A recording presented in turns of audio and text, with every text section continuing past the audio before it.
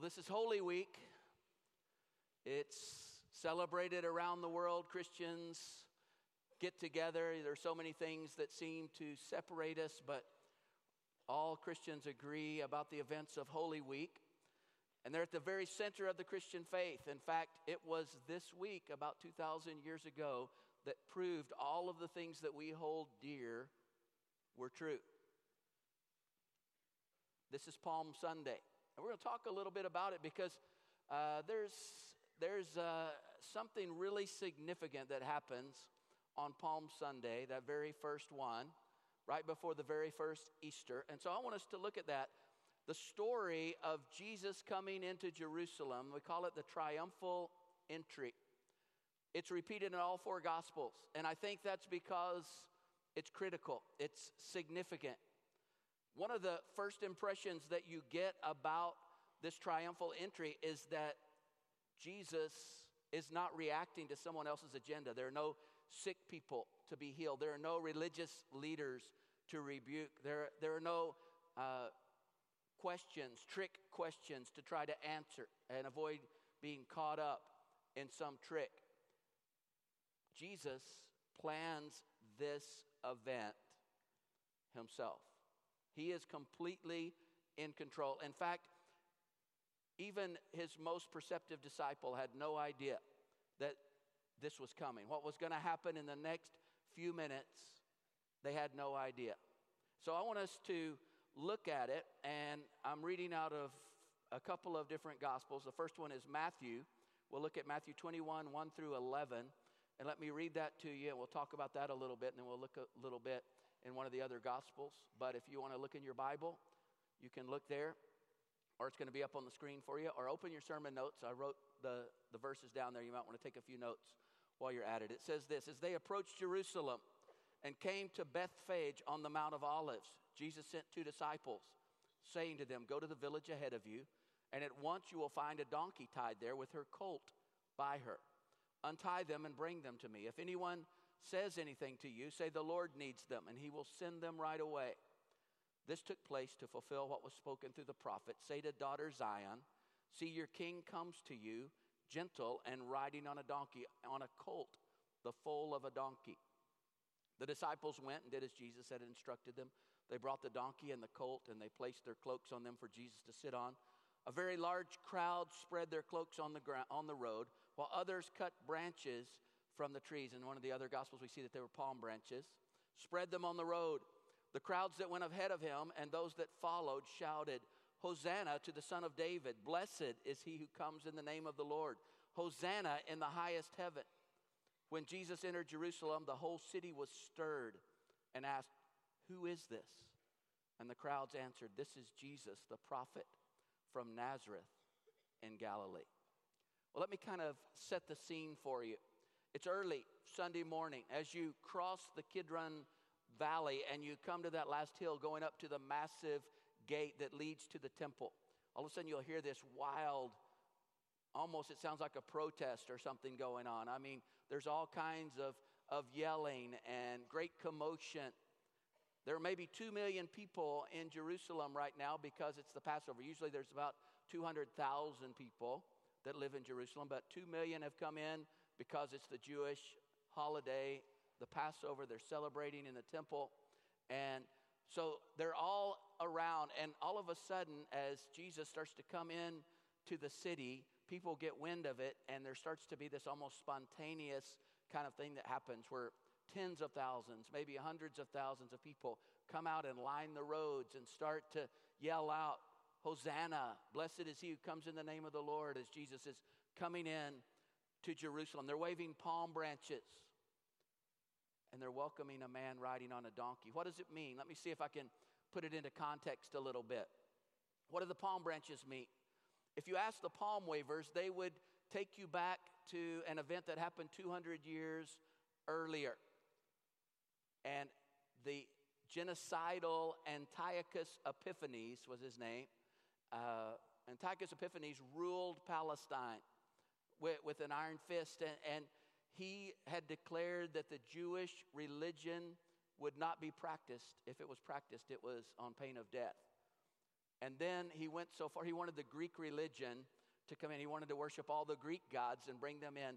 So he set up an altar to Zeus in the temple, and he sacrificed pigs on the altar because he knew that would really rile up the Jews. And it says in the book of First Maccabees, it's not in our Old or New Testament, it's in the Apocrypha, tells us about some of what happened. The book of First Maccabees says this: they put to death the women who had their children circumcised and their families and those who circumcised them, and they hung the infants from their mother's neck.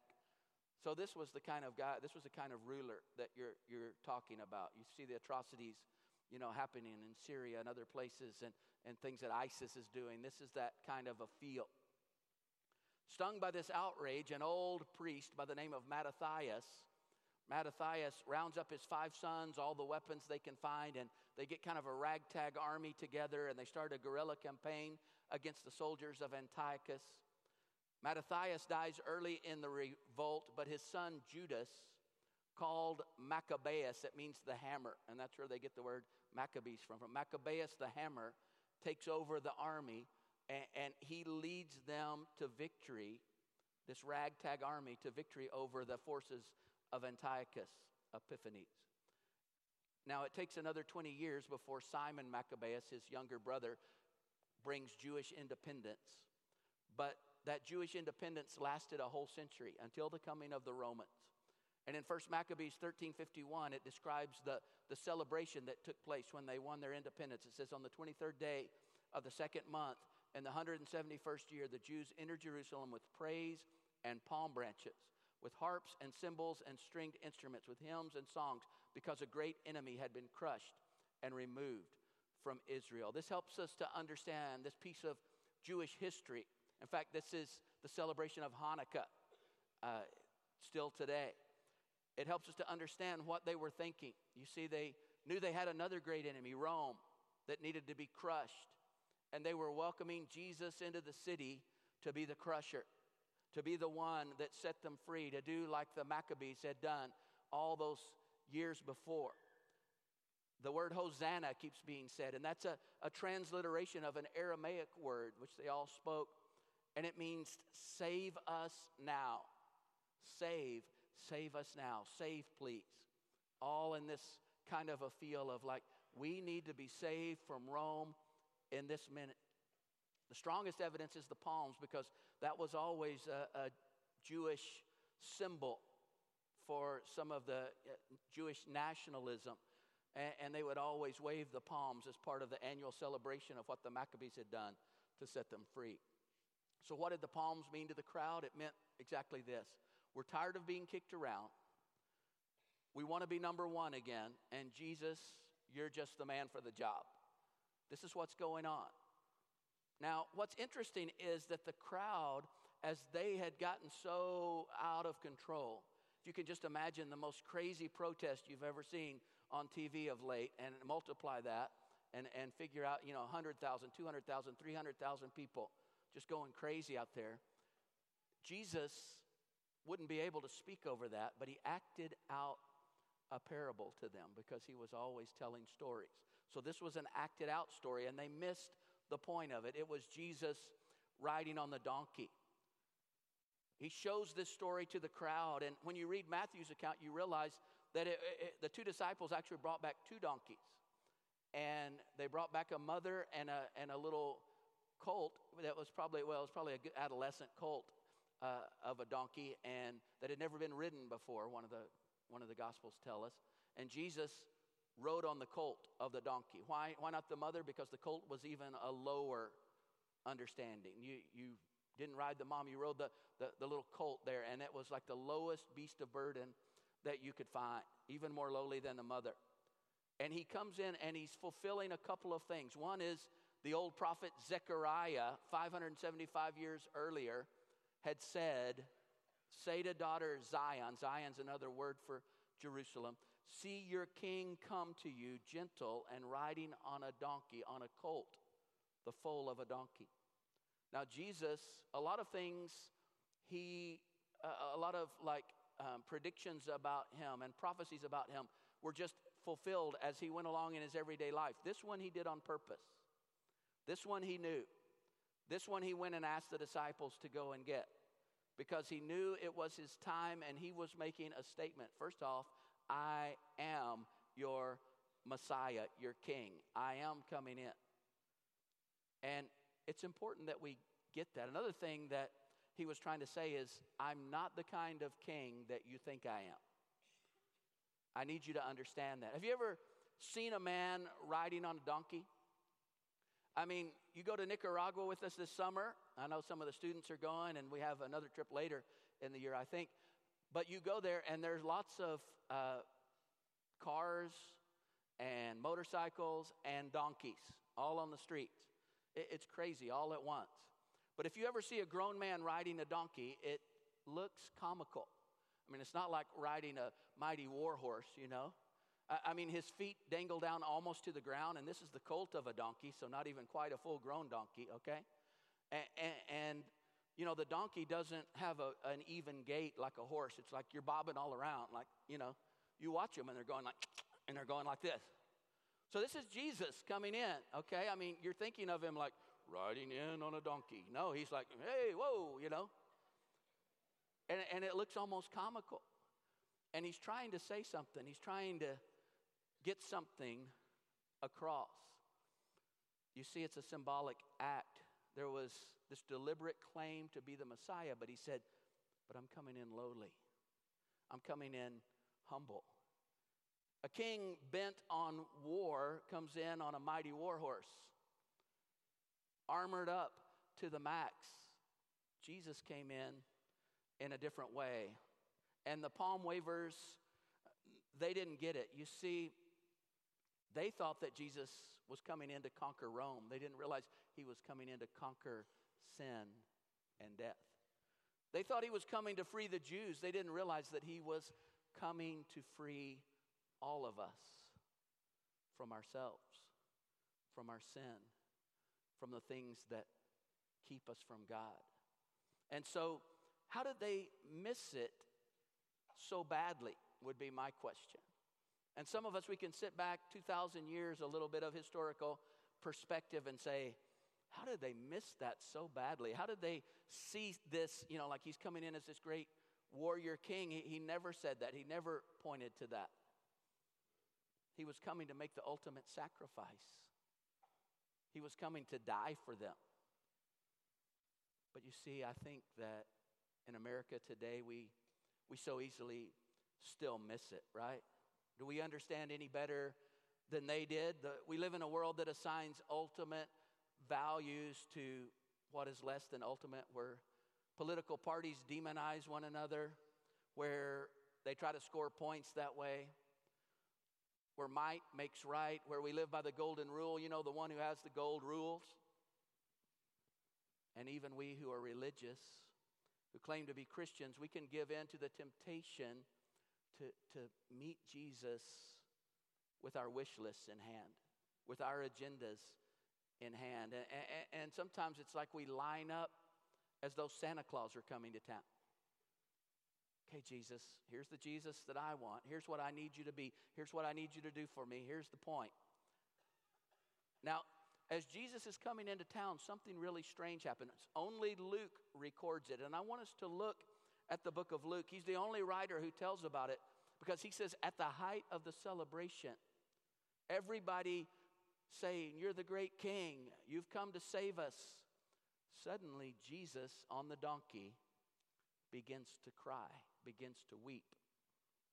It happened just as the road to Jerusalem comes off the Mount of Olives, and you come around a corner and you can look down and you can see out over the whole city. And as Jesus saw the whole city of Jerusalem before his eyes, he begins to weep. Let me read it to you out of the book of Luke, Luke 19:37 through 44, if you want to look it up. When he came near to the place where the road goes down the Mount of Olives, the whole crowd of disciples began joyfully to praise God in loud voices for all the miracles they had seen. Blessed is the King who comes in the name of the Lord. Peace in heaven, glory in the highest. Now what's interesting about all these are psalms that are prophetic psalms in the Old Testament speaking about the Messiah. Do you think they didn't know that Jesus was claiming to be the Messiah? Why do they keep saying these? They call them the Hallels in in the Old Testament. They keep speaking the messianic psalms to him. They keep calling them out. You're the Messiah is what they're saying. Some of the Pharisees, they knew what they were saying. The religious leaders in the crowd said to Jesus, "Teacher, rebuke your disciples."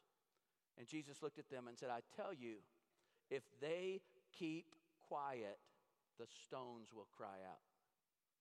As he approached Jerusalem and saw the city, he wept over it. And he said, "If you, even you, had only known on this day what would bring you peace, but now it is hidden from your eyes. The days will come upon you when your enemies will build an embankment against you and encircle you and hem you in on every side. They will dash you to the ground, you and the children within your walls. They will not leave one stone on another because you did not recognize the time of God's coming to you." See, Jesus is weeping, but not for himself. He's weeping for the city that's about to reject him. He saw beyond the cheering mob. He knew. This is what is crazy about Holy Week. And a lot of times we don't think about it. But this very same group of people who are saying, "Hosanna, come in the name of the Lord. You're here. We love you. You're the king. Rule over us." 5 days later is the very same group that's saying, "Crucify him. Crucify him." Whenever Pilate would call out and he would say, "What shall I do with this one called Jesus?" And they would yell back, "Crucify him." What is happening? How can that even be? That doesn't even make sense, does it? 5 days? In the midst of the frenzied shouts, Jesus saw the future clearly. He knew that in 5 days they would have turned on it. And he also saw through the mists of time to when Rome was going to come and level the city in AD 70. You realize that AD means in Latin, in the year of our Lord. It starts from the time of his birth, so he's 33. So just another 37 years away, he sees through time, and Rome is going to come and build an embankment against the city. It's going to destroy the city and level it stone by stone and kill tens of thousands of men and women and children. Some in the days to come would look back and say, "If only we had known." But the Palm Sunday leaves them without excuse. No one could ever say he didn't make himself plain. He made it so clear. And Matthew finishes his account on a fascinating note. He says, as Jesus approached Jerusalem on Palm Sunday, the whole city was stirred. And that word stirred in the original language, the Greek, means to be shaken to the core. So what Matthew is saying is, you can experience Jesus. You can actually be shaken to the core. And 5 days later, you can say, "Crucify him." How does that happen? How can this be? Well, I think it's pretty simple. You see, it's possible to be moved, even shaken, and not be changed. To come to God, but to come to a God of our own making. To come to a God on our own terms. To worship a Jesus that we made up. And if this Jesus that we made up doesn't do what our sinful heart wants Jesus to do, the sinful heart's going to turn on him. False coronations like this go on every day, all the time. You can be flipping your TV channels. Sometimes you'll come upon some TV preacher from time to time that's saying, Jesus is going to make you rich.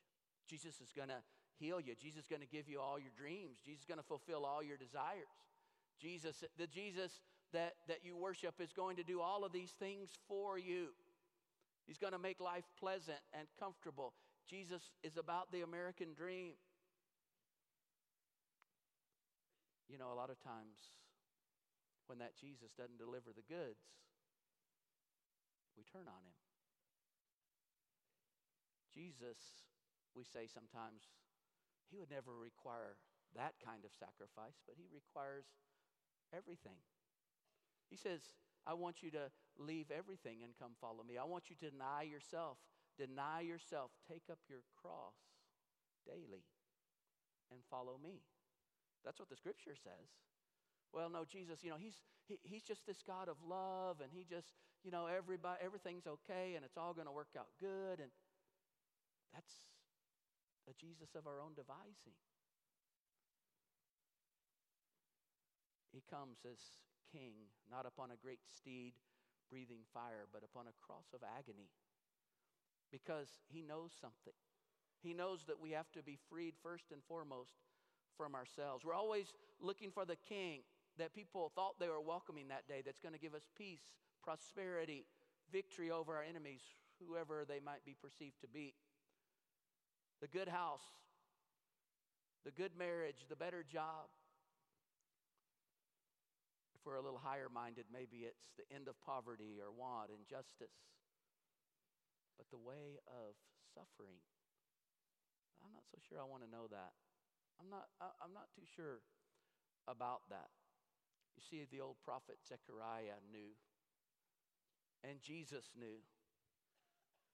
The donkey proves to us that he came not as that conquering hero. He came for another purpose, to make the ultimate sacrifice so that we could be free, so that we could have relationship with God.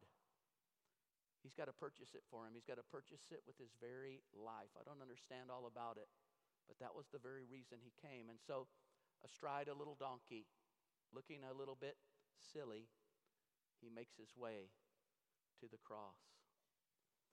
I think that anybody that comes along and says that the Jewish people didn't understand, there's a little bit of truth to that, but I think they got enough. They knew that this man was claiming to be the Messiah. In fact, they hailed him as Messiah. All of those things that they said, all of those prophetic psalms that they pulled from, they were all about the Messiah to come, the King to come. I think that they understood that he was to be the Messiah. They just didn't understand the nature of his Messiahship. They knew he was king. They just didn't understand the nature of his kingdom. And they sum it up because if you remember what they said when Pilate said, here's a mass murderer, Barabbas, and here's Jesus. Which one shall I release unto you? And they all began to yell, give us Barabbas. He's a mass murderer. He's killed innocent people. Pilate thought that they would surely say, give us Jesus. But they said, give us Barabbas. And he said, what shall I do with Jesus? And they said, crucify him. And then they added, we do not want this man to reign over us. You see, I think they got it. They just didn't like it. And we still have that today. When we invent our own Jesus, we're saying to the real Jesus, I don't want you to reign over me. I'm not about that. I'm not about what you're asking me to do. I'm not about your agenda. See, we come with our agenda and we make up our own Jesus. And some of you are so angry, but not at the real Jesus, at the Jesus that you've made up, that you thought didn't follow through. Well, you know he won't give us more than we can bear. Where does it say that in the Bible? It doesn't say it. That's an American saying. Yeah, it does say that he'll help us through temptation, and with every temptation he'll provide a way of escape. But he doesn't say that he won't give us more than we can bear. Some of you have more than you can bear right now. It's driving you down to your knees. Stay on your knees. That's where we begin to look for all that he has for us. That's where it begins to change us. I do not want this man to reign over us. Like people today, people in all times who want Jesus, but a Jesus of their own devising. They want a Jesus of their own invention. You know why they hated Jesus so much? Because the next thing he did, he came into Jerusalem and they said, come and be king. And instead of freeing them from Rome, the very first thing he did, he walked into their temple. And in their temple, they had created a way to make wealth, great wealth. They had said all of the sacrifices for the 2 million people that came in, all of the sacrifices have to be bought from the temple. You can't bring one in from outside. The Bible doesn't say that for the Jewish people. But they had made a new rule because they could charge 10 prices. And then they said not only that, but you have to buy it with temple money. You can't buy it with just regular money because that money's not holy. They made that up too. And so they would give you a terrible exchange rate. And so you would buy it for 20 prices, 20 times the cost. And so many of the poor people were even left out or would be devastated by trying to make their sacrifice to God. So Jesus comes in and he fashions a whip and he begins to just turn over all the money changing tables. And all you can just imagine, like, you know, they've got the birds and all in cages, and he just knocks those all out, birds flying everywhere, money scattering across the floor. And don't imagine that the poor people didn't jump on that, right? And he says, my house, quoting from the Old Testament, shall be a house of prayer, but you've made it a den of thieves. You see, he came to clean up their own dirty house. He said, what you don't need freedom from the Romans nearly as much as you need to clean your hearts, as you need a change from the inside out, as that the very greed that's even infected your very religion, as you've come with your own agendas to be prosperous and to make your own Jesus, your own Messiah. It's no wonder he was rejected. I think he's rejected by the majority of Americans today. We prefer this other Jesus, the one that we've made up. You know, Jesus would never require that of me. Oh, really? Does it say that in his scripture?